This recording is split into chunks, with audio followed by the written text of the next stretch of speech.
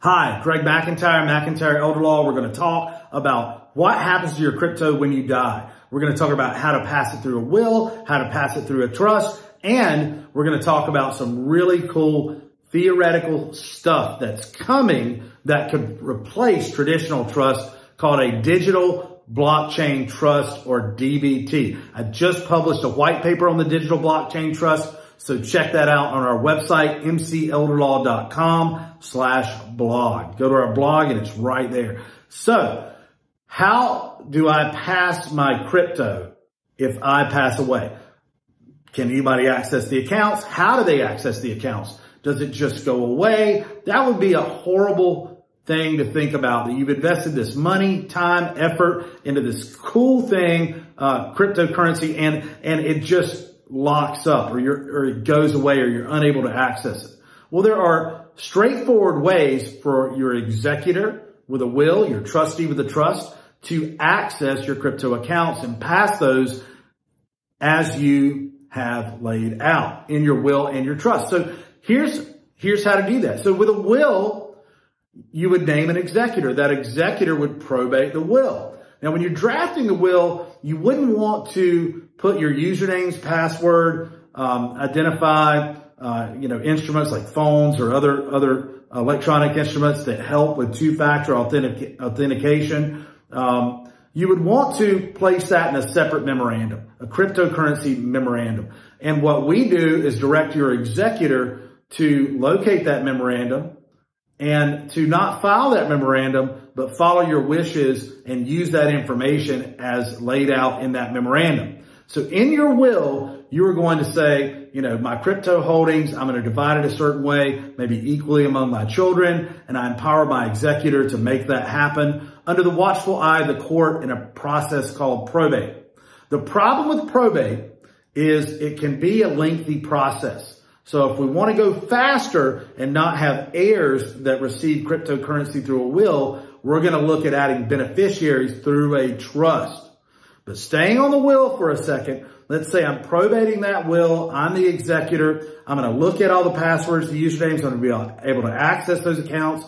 But Coinbase and other popular exchanges actually have a process whereby you show the court orders or documents, say letters of probate, letting them know that you are the executor, and they verify that and they allow you access to the account so you can distribute the crypto assets as you dictated in your will. That's what the executor does. It executes the orders in the will under the watchful eye of the court. Okay. So if we want to avoid that lengthy probate process, we're going to maybe look at using a trust for our crypto. So in our trust, we would also want a memorandum.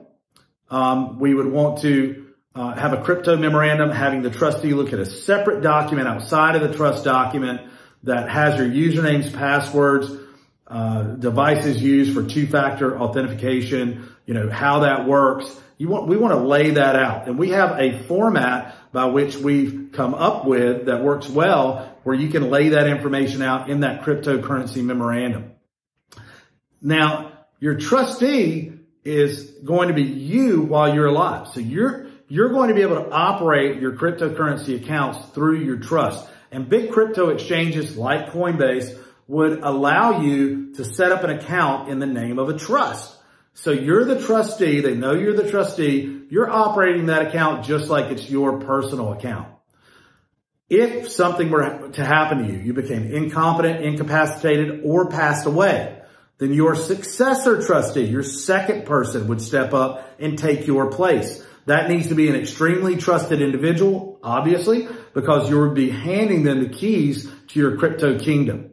And that second person would come in and play the role as trustee and be able to do, manage your crypto accounts, do the same things that you could do while you were competent, while you had capacity, or if you passed away, they would then start the administration upon death. And they would follow the rules that you set out to distribute your crypto to any charities, to any children that you might name as beneficiaries.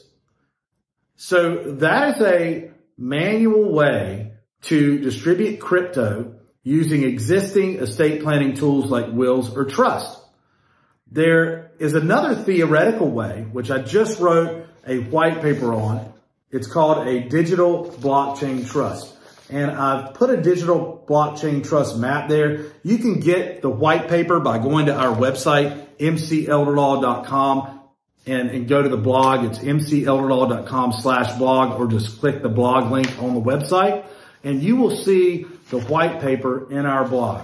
Now, a digital blockchain trust, or DBT for short, would, and if you have researched or know a lot about blockchain, I don't know a lot, but I know enough to be dangerous about programming blockchain and how it works, okay? So essentially, blockchain is packets of information that one block looks at the previous block. The first block is the genesis block. Every block after that looks at the previous block to make sure that it has this authentication, okay? So they're able to work together. And if you change the information in one, it invalidates the rest of the chain unless you do proof of work on each one, which takes time, okay? But without getting too deep into blockchain and how it works, let's say that you have a digital blockchain trust, and that's programmed and has information in it that you've put in. Let's say you use an interface like a web form, something like that, to set up that digital blockchain trust. And you say, if I die and there is a verifiable death event, and there would be a process to verify you passing away. When that happens, either your digital currency is already in the trust, or it funds the trust at that point, okay? And different states have different state laws about seed trusts that are unfunded. So it would be a good idea to go ahead and fund that digital blockchain trust while you're alive. You funded the trust, something that awful happens and you pass away. There's a verifiable death event. Upon that, there's already programmed. So instead of a human trustee saying, I'm a successor trustee taking over, what's going to take over is the digital instructions that are held on the blockchain, on that digital blockchain trust that's associated or tethered to your digital currency. And it says, okay, when that happens, I've got a charity that gets 20%. I've got 2 children that split the remaining 80, 40% apiece. And when that happens, there has to be some type of form of identification to verify that your children are exactly who they say they are, and that the charity is what it's purported to be, the one that you're giving it to. So there would be an identification process, and that's called identity verification points. And that would be a pre-programmed process by which your children, for example, would get a text, email, perhaps a phone call, and this would be an automated thing that would happen based on the code, based on the instructions that you gave and the choices you made when setting up your digital blockchain trust. And after they've sufficiently verified they are who they say they are, then a wallet is created, funded, and they will receive, say, an email, a text to create their own password to that wallet.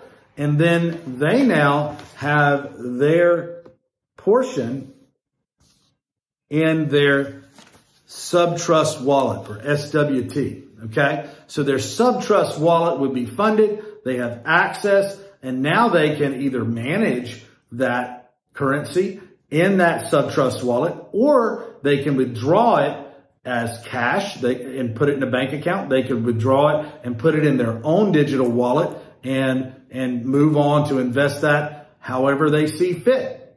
So that is what in theory, a digital blockchain trust is, and that's how it works. So I can't wait to show you the white paper. I'm going to put a screen recording of that white paper and the digital blockchain trust map right at the end of this video, and I hope you enjoy it. Thank you for watching. I'm Greg McIntyre with McIntyre Elder Law. We can absolutely help you and your family preserve and pass your digital currency and preserve that for generations. You know, just as an aside, with a digital blockchain trust or with, again, a traditional trust, both can or could pass digital currency. A digital blockchain trust, you might not want to distribute it outright. You might want to distribute the funds over time. So the digital wallet, the SubTrust wallet, would be funded over time as you pre-programmed it to. So this is what's coming. We can right now pass your digital currency with a will or trust, or if you'll wait 5 minutes, because it'll go by like that.